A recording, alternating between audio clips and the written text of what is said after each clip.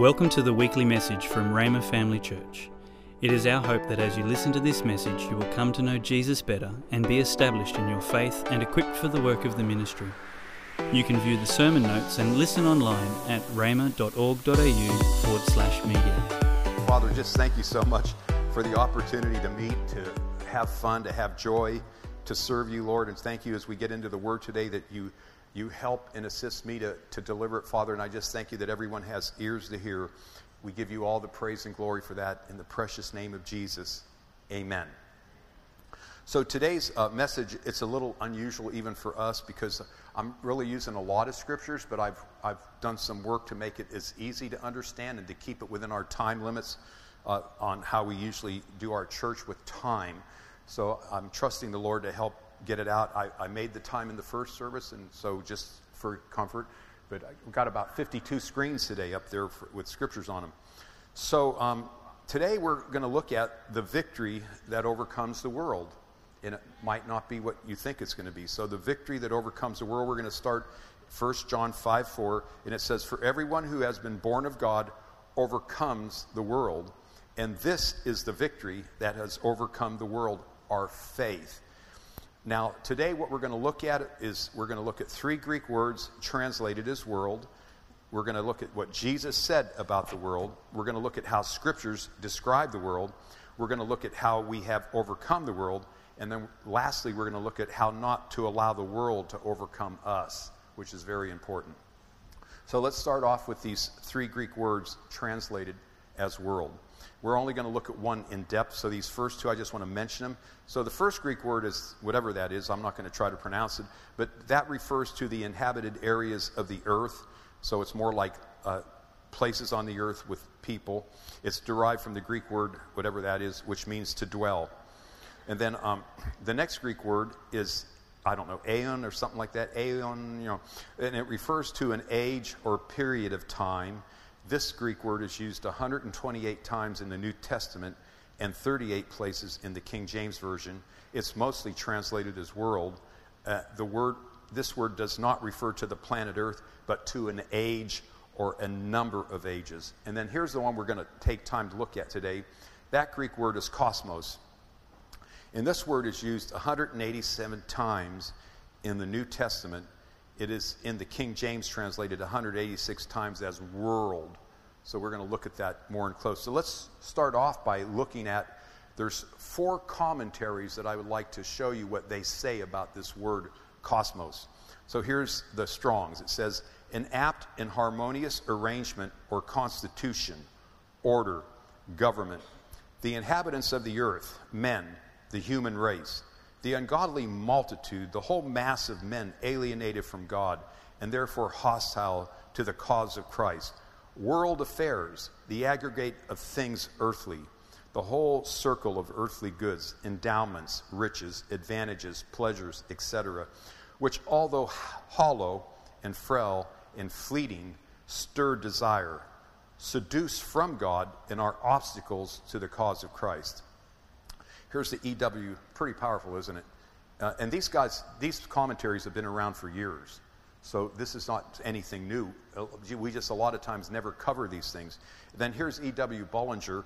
Cosmos denotes the order of the world, the ordered universe, the ordered entirety of God's creation, but considered as separated from God, the abode of humanity, that order of things in which humanity moves, or of which man is the center. And then Vine's, just a few words here for the Vine's expository, inalienation from and opposition to God. This is all about this word cosmos. Then the last one, Vincent Word Studies, the order of things which is alienated from God as manifested in and by the human race. Humanity is alienated from God and acting in opposition to him. The sum total of human life in the ordered universe, considered apart from and alienated from and hostile to God, and of the earthly things which seduce from God. So I wanted to read four different commentaries to make sure that we know that this isn't just one theologian's or whoever writes the commentary's opinion. It's pretty much a consensus of what this Greek word cosmos means, which is translated 187 times as world in the New Testament. So here's a bulletproof summary of what we just read. The harmonious order or system of the world, the ungodly masses of people alienated from God and hostile to the cause of Christ, and the earthly things which seduce us from God, such as goods, riches, advantages, and pleasures. So we're going to look into it today. So here's the first thing we want to move on to right now, and that's this, what Jesus said about the world. Okay, so here's what Jesus said in John 8:23. He said to them, "You are from below, and I am from above.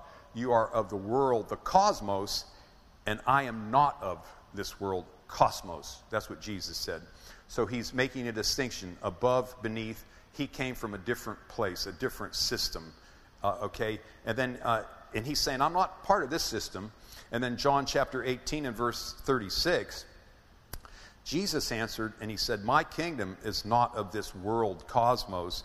If my kingdom were of this world, cosmos, my servants would have been fighting that I might not be delivered over to the Jews. But my kingdom is not from the world, cosmos." So what's he saying here is Jesus is saying like this, my mission was to die for the people trapped in the system. That's what I came here. I had to die and sacrifice myself for the people trapped in the system. So because of that, my disciples couldn't fight for me because my mission was to die. So they didn't fight. Now, of course, you know, we know Peter lost it and he cut off somebody's ear, one of the Roman guards, but then Jesus healed it and they still didn't get a clue. But you know why? Because he had to die. Okay? So then look at this, John chapter 17. Well, before I even say that, we just want to say this too. Everyone that receives Jesus is delivered out of the system or out of the cosmos. Okay? So look at John chapter 17 and verse 14. "I have given them your word, and the world, the cosmos, hated them because they are not of the world, just as I am not of the world."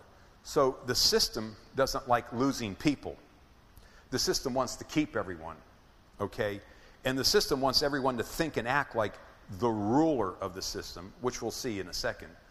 So I've said it this way before. I had, 6 brothers, and one of them went home early.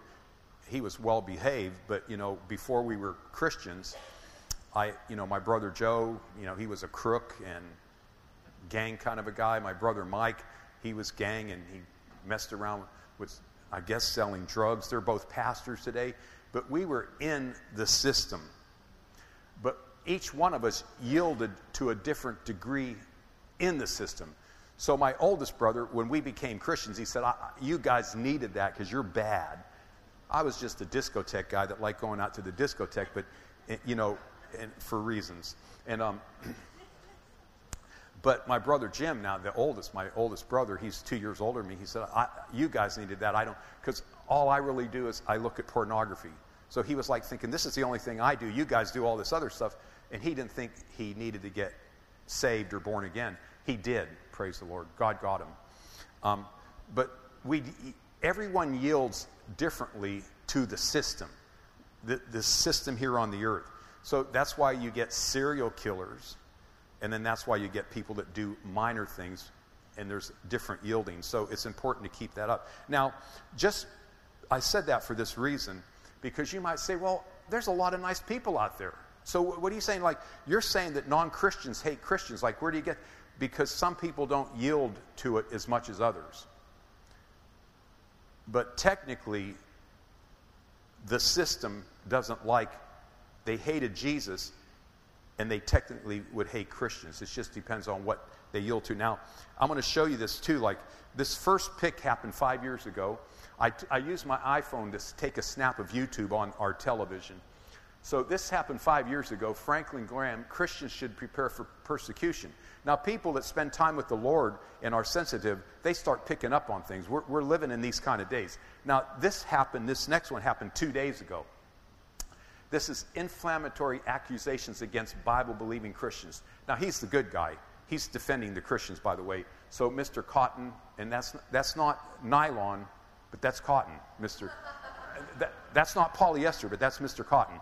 Anyway, thank you. I'll be quiet. Just thought I'd get you to laugh. But then here's the one a little bit closer to home. One day ago, ABC is bitter, nasty, and intolerant at Dominic his faith. I still don't know how to pronounce that name. I got to listen to those guys pronounce it. But it's a lot of stuff in that name. But you see, they're again, he's Christian. They have a problem with him. See, that's the world, the system, and they're going after him. Now, it's interesting that not a lot of news channels here report that. You got to go to one that the system would say, oh, they're far right. But why aren't the other ones reporting it? They're actually going after him. Okay, I'm just saying. Look at John chapter 17 and verse 15. It's, I do not ask that you take them out of the cosmos, the world, but that you keep them from the evil one. So what is he saying? Like, we need to be here because we're the ones that he's going to use to get people saved and to disciple them. So even though we don't need to be afraid, we have divine protection. No evil will come near our dwellings. No weapon formed against us will prosper. No deadly thing will harm us. By the stripes of Jesus we're healed. We need to stand on all those things and keep our stand. And we need to stay here until he takes us out of here, because we all have a mission and we have a message for the world. Okay? And then look at how the scriptures then describe the world. Galatians 4:3. This is not Jesus now, but this is scripture. And this says, and that's the way it was with us before Christ came. We were like children. We were slaves to the basic spiritual principles of the world, the cosmos, the basic spiritual principles of the cosmos. But it says slaves. All right, so this is like just describing the system. So anyone who hasn't been delivered from this system, it actually says they can be like a child with their reasoning. And we see a lot of that. And then it says we were slaves before we were saved to the basic spiritual principles. We don't realize it sometimes, but without Christ, people can be like living in a fog. And you know, they say like little birds and their mothers feed them, and some people just, they don't, no research or anything, and like the bird puts the worms in the mouth, the mother bird puts the worms in the mouth, and they just eat everything. I'm just saying, as pastor, I'm saying it as much love as I can and compassion. Do research. Don't buy into everything. Don't just let the system put you to sleep and just like that kind of thing. So I'll just leave that there. Then Ephesians chapter 2 and verse 2, it says this, scriptures about, it says, in which you once walked, following the course of this cosmos world, following the prince of the power of the air, the spirit that now works in the sons of disobedience.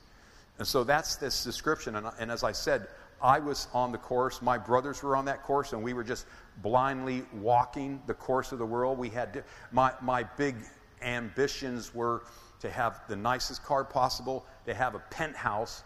And it's kind of funny because I grew up in Warren, Ohio. It was an industrial town of 55 or 60,000 people. And like, I don't even know if there were any penthouses there. Our downtown hardly had a high building in it. But that was my little shallow dream. And of course, never to get married and to have that kind of a life. That's how deep I was without Christ. But I was going down that course, and then I found Jesus, received him, and I got put on a totally different course. And I no longer had the same desires. So this is like the cosmos, the system out there in the world. And then in John chapter 14 and verse 30, it says, I will no longer talk much with you. And then look at this. For the ruler of this world, cosmos, is coming. He has no claim on me. So Jesus is now saying, I'm not of the world. I'm from above and you're from beneath. Here I am walking on the soil. And now see, Jesus is saying this. The ruler of the cosmos is coming. But Jesus knows he's not part of the cosmos. He said, I'm not of the cosmos. I'm from somewhere else. I'm from above. He was under a much better place than what was here. But he's saying this is who rules the cosmos, okay? And it's, of course, the devil. So the Lord gave me this simple statement along this lines. It's just simply, the earth belongs to the Lord. The cosmos belongs to the devil. He is the God of this world. And so you might think, well, so what is that? Here, just making it more simple, the Bible says the earth and the fullness thereof is the Lord's. He created it all. It's the Lord's, the earth. But the system, right now, the system is, it says in Corinthians, that the devil's the God of this world. It's important for Christians to know this. You know, so the devil was defeated, but he was defeated for holding human beings in captivity of sin. And so he was defeated so we could get born again and get taken out of the cosmos and the system, but he's still in it until his days are numbered. And there's going to come a time, you know, that one Greek word for ages, there's age singular and there's ages, and the ages to come, God's going to rule everything. And that's what we have to look forward to. Praise the Lord. So how we have overcome the world. Let's look at that. So 1 John 5:4, for everyone who has been born of God overcomes the world, and this is the victory that has overcome the world, our faith. Now you can look at that from various views, but the view that I want to bring out right now is this isn't just talking about my faith and look what I did with my faith. You know, like when we say, well, what faith are you of? Well, I'm this, I'm that faith, I'm this faith. There's like, this is more in the category of that. So what this is talking about, whoever has been born of God overcomes the world. And this is the victory that overcomes our faith. It's talking about somebody when they receive Jesus Christ as Lord and they have the Christian faith. That means they overcame the cosmos. In other words, as soon as we receive, we can say what Jesus said. We're in the world, but we're not of it. We're here below, but we're actually seated in heavenly places above. That's what that's saying. Okay? And so this is what he came for, to help us to get out of this system. And this system, the days are numbered for the cosmos. Okay? I do want to say this, that in the beginning, when God made, he made everything. And see, he was the originator of the cosmos before it got corrupted by sin and people. So by the time Jesus came to earth, he said, I'm not of this. I'm from somewhere else. And he talked very strongly about this. It was already corrupted when he came. Okay? So this is what it's referring to.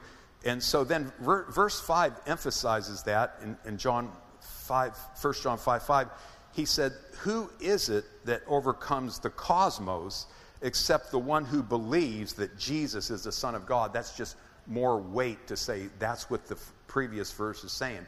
So and God did way more than we did. He came up with the plan of salvation. He executed the plan of salvation. He did all of that. And then he actually called people to preach it. And then we simply heard, and it moved on us, and we believed. And then we responded and received him, and then we got taken out of the cosmos. We're light now, and we're no longer darkness. You know how we use that scripture a lot at Christmas time, how the whole world lies in darkness. That's what Jesus came to. He came to the cosmos, and everyone was in darkness, and he was the only way out. And he executed. The plan was executed perfectly, and so we're out.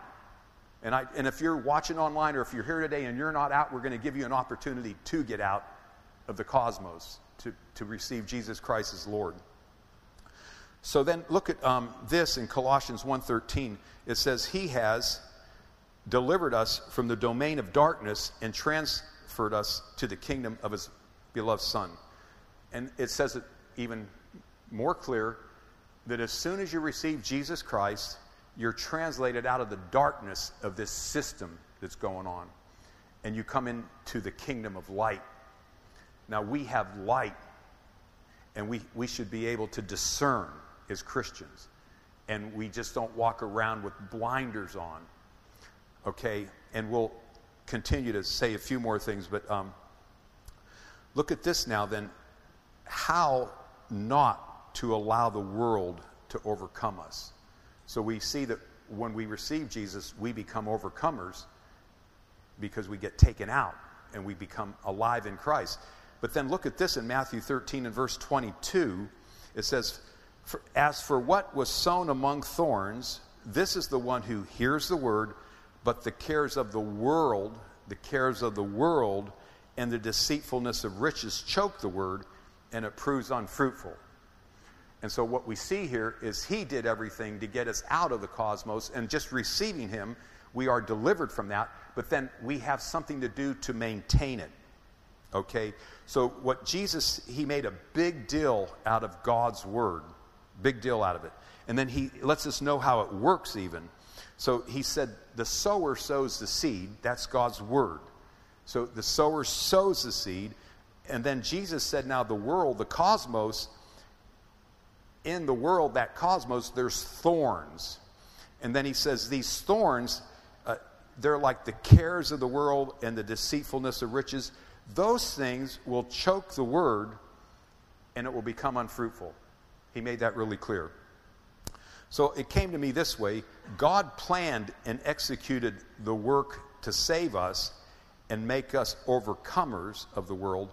We then are responsible to not allow the world to overcome us. And because of God's grace and his goodness, the grace of God that teaches us to deny ungodliness and to live holy in this world, that's what the Bible says in Titus. That grace empowers us and teaches us that we don't have to allow the world to overcome us. Okay? So here's 5 things as we want to look into this and make it as simple as possible to help us to make sure we don't allow the world to overcome us. So the first one is us in the world. And what I mean by that, it's really important for every Christian to understand who they are, but be very aware of who the world is, that system. Okay? So in 1 Peter 2:9, it says, you are a chosen generation, a royal priesthood, a holy nation, a people for his own purpose, that you may proclaim the excellencies of him who called you out of darkness into his marvelous light. So that first thing is you are. This is a reminder of who we are. We're all of those things that I just read. And notice how it says there's a chosen race. So I'd just like to take a little, think about this just real briefly about this chosen race. There's like 2 spiritual races. But then let's also talk about this, because the cosmos and that system, what it wants to do, it wants to, of course, get people fighting. And the cosmos will get Christians to fight each other. The cosmos will get non-Christians to fight Christians. The cosmos will get the non-Christians to fight each other. And that system, every time it gets people to do that, it's for one purpose. The elite people get more power and more money. Make no mistake. It always comes about power and money. So the elites they'll do things to get us to fight. I want to give you an example. And I do this the best I can, and sometimes I don't know if I totally qualify to talk about these things, but I'm going to do my best. I'm going to start off by illustrating, like doing an illustration. Now, I don't know, a number of weeks or months ago, we put up a picture of Fred Price, who went home to be with the Lord, a great minister in California, and he has a son named Fred. And I was listening to Fred on YouTube. He calls himself Freddie because he was teaching on race. And I think, I want to hear what an African American says about it, because they were the ones that back before that they changed the Constitution and got all of that out of there. They were the ones that were like the victims. They no longer are with all the changes. But I want to hear what he has to say. So he did an illustration, and he did use the Lord of the Rings. It was concerning race. And he said, if you watch that, there is the elves, there's the dwarves, there's the hobbits, there's the ents, there's the orcs, there's the trolls, and man. And he said, so those are different races. But he goes, notice that there's only one race of man.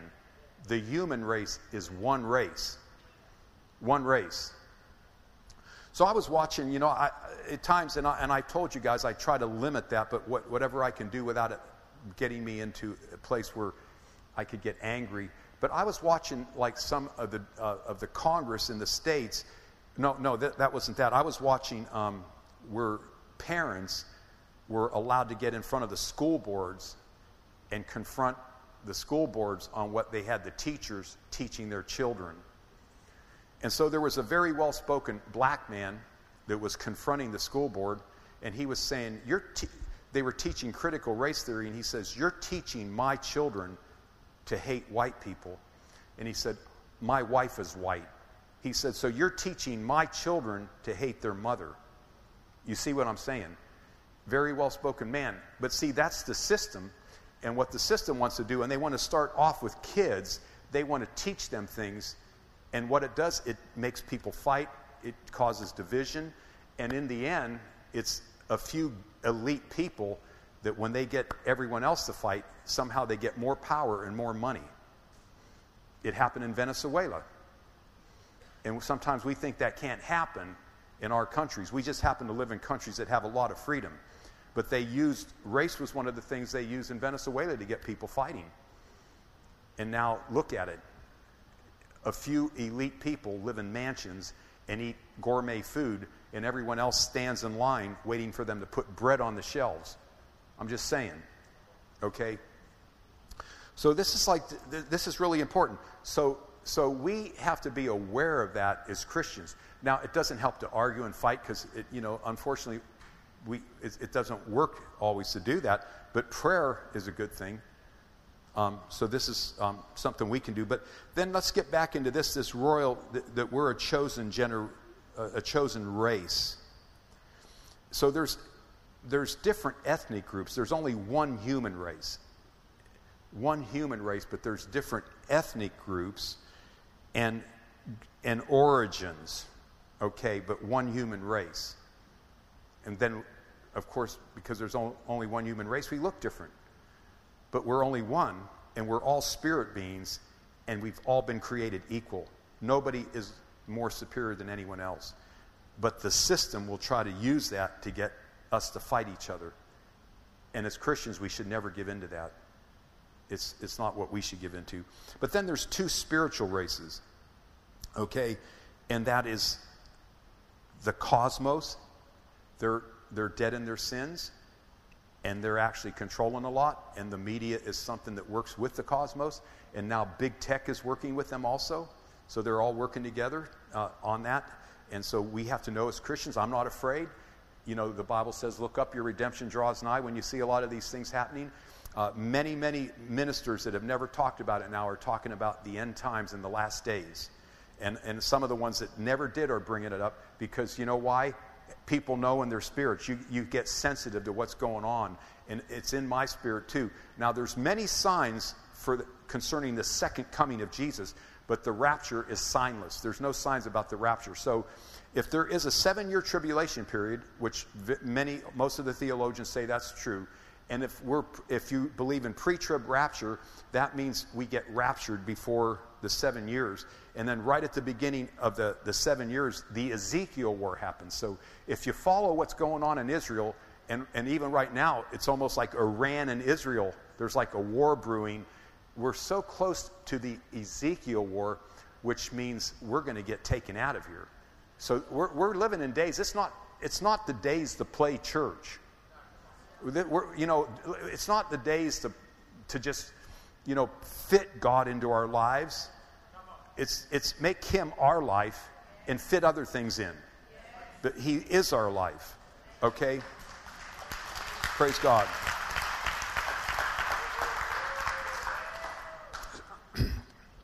So, look at 1 John 2:15. We're in the world, but we're not of it. So it says, do not love the world, the cosmos, or the things in the world, the cosmos. If anyone loves the cosmos, the love of the Father is not in him. That's pretty strong right there. It's strong. So, like being friends and loving the world. So we need to rub shoulders with the world because of our influence in the mission and the message we have, but we don't become friends with the world. Become enamored with the world. So there used to be a day I was enamored with sports figures. They were my heroes. And then musicians were my heroes. I respect their talent, but I'm not enamored by him, and the glamour of it all, it's nothing. Nothing. So we need to be aware of that in every area. So this system that it's talking about, love not the cosmos. What is it again? It's the harmonious order or system of the world. I don't love it. We have to live in it, but I don't love it. I'm not impressed by it.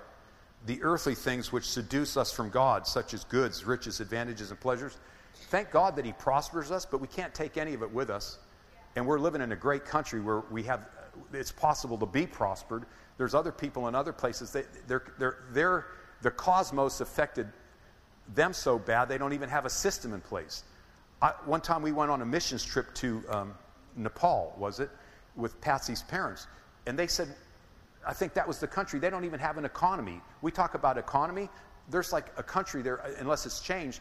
They said, we were over there, we don't have an economy because the cosmos destroyed them so bad. All right, so this is what we're talking about. So there's a few things I want to say, like just thoughts, like for us as parents, whoever we admire the most, our children will do that. We can lead the ones that we lead, we can cause them to be enamored and admire the wrong people.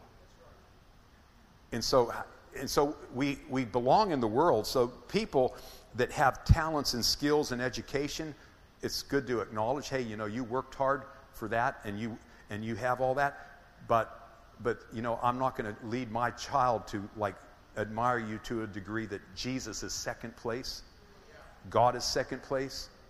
Know how to live in the world and do it wisely.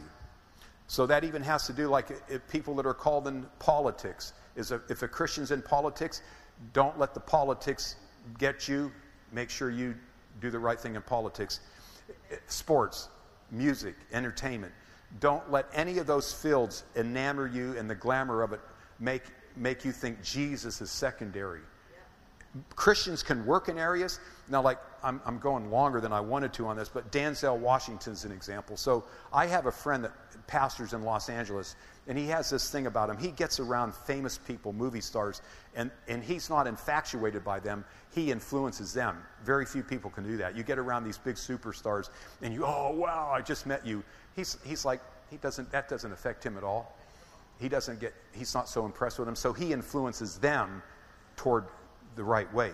So he told me, I asked him years ago about Denzel. I said, Denzel's a Christian, but he was in a movie that he cussed, and he goes, do you understand that Denzel signed a contract years ago, and he has to fulfill the contract, and I'll guarantee you, as soon as that contract ends, you won't see him doing those kind of movies again. And Denzel Washington is very famous, but he's used his influence the right way. He speaks at college graduations. I listen to him speak. And he gives the guys graduating awesome stuff. So he's using his influence. So I'm not one of the people that say, let's go all be hermits in the woods. I'm not saying that. But we need to make sure we maintain our Christianity. Is that you know what I'm saying? Okay.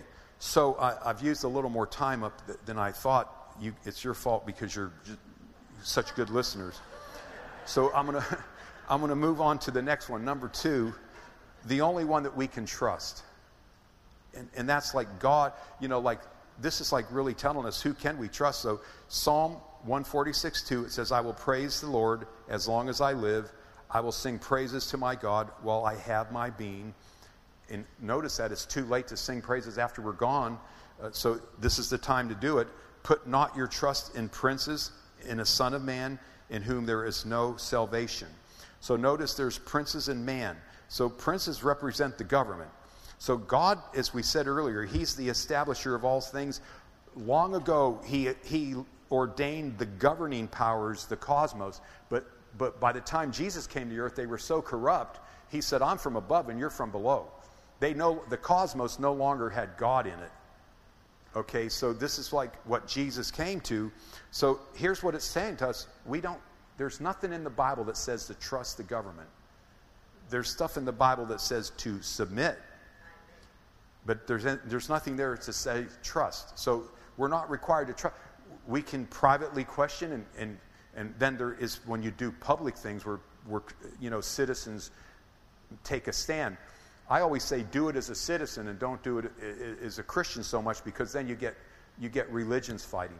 But citizens have a right to take a stand. I sign petitions. I do all of that kind of stuff.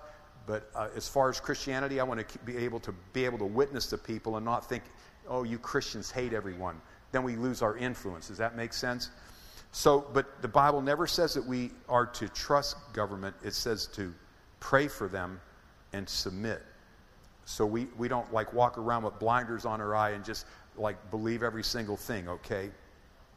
So then this next verse in Psalm 146:4, it says, when his breath departs, he returns to the earth. On that very day, his plans perish. And what is that saying? Like, life on the earth is short, and people can have dreams, but make sure your dreams are God's dreams. Like, as we, in these last days, we just want to make sure that what we do is good with God. So whatever we do, so if it's sports, make sure in sports that God is glorified. If it's entertainment, make sure God is glorified. Whatever we do. And sometimes, understand, it's better to walk the walk sometimes before you talk it, because people notice the walk, and then there can come a time that the door opens that we can talk. But whatever we do it to glorify Him. And then the next thing, number 3, is make a decision. And so my daughter, I asked permission to share this. I remember when we first moved here, it was about 17 years ago. She was in school. It was a Christian school, but they allowed a percentage of non-Christians in. And so she finished 1 year here, and then she came to us and said, I want to homeschool this year, distant education. We said, why do you want to do it? And she said, well, my friends are influencing me more than I'm influencing them. Because not everyone was a Christian in the school, and some of the Christians weren't really She goes, and I don't like that. So I want to pull out of school for a year, and I want to spend time on myself. And I watched her. She would do her homework, but she read her Bible, and I could see that she was getting herself right and getting strong. And she prayed for her friends, and then she went back to school the next year. She was different and stronger, but it's amazing. Her friends were different. So here's why I'm telling that story. Never underestimate the power of a decision. Like the prodigal son had to come to himself and make a decision before he went back home. So in these last days, when it comes to living for Him like 100%, it first of all starts with a decision. It starts with a decision. These are just things that help us. So we all need to make that decision. I made the decision. The Bible says everybody that expects His coming keeps himself pure. Okay, so we all have the flesh to deal with, but everyone expecting that will keep himself pure. When we are eternity minded and we think the rapture is going to come and we're going to meet Him, and it says whoever expects that, and I expect it, it says keep yourself pure. So that it's like right there, and it's a time to do that. Okay. And then number 4, use the available resources, and we'll be done real soon here. But 2 Peter 1:3. His divine power has granted to us all things that pertain to life and godliness through the knowledge of Him who has called us unto His glory and excellence, by which He has granted to us His precious and very great promises, so that through them you may become partakers of the divine nature, having escaped from the corruption that is in the cosmos because of sinful desire. So what is it? This is a resource. What is resource? It's the Word of God. God's Word, He's divine, and then it tells us that His Word, that's how we become partakers of the divine nature. And so He gets in us, and we have the Holy Spirit and all of that He did for us, but the way that we maintain it and not allow the world to overcome us is we continue to stay in the Word. That's how you partake of the divine nature that has been imparted into us. So use the resources. And then lastly, number 5, live solely for His purpose. So 1 Timothy 6 in verse 7, it says, for we brought nothing into the world, the cosmos, and we can take and we cannot take anything out of the world, the cosmos. So that means when we were all born, we brought nothing in, but what happens is we learn the system, and in the system we get things, but we can't take any of those things out when we leave. Okay, so with that, Jesus said this. He said in Luke 9:25, he said, "For what does it profit a man if he gains the whole cosmos," that system, and all the things that that system has, but loses or forfeits himself? These are the days for us to just solely live for him. It does no good. So make sure our dreams are his dreams. Make sure our dreams for our children are his dreams. It's the days to do that. So we could say everything we do for him, do for the kingdom. So if you're going to college, keep the mission in mind. Do it for the kingdom. If you're working a job, keep the mission in mind. Keep eternity in mind. If an entertainer, a sports figure, don't forget the mission. Hallelujah. If you would like more information or resources on this or other topics, or if you would like to sow into this ministry financially to help us share messages just like this one each week, please visit our website at rhema.org.au.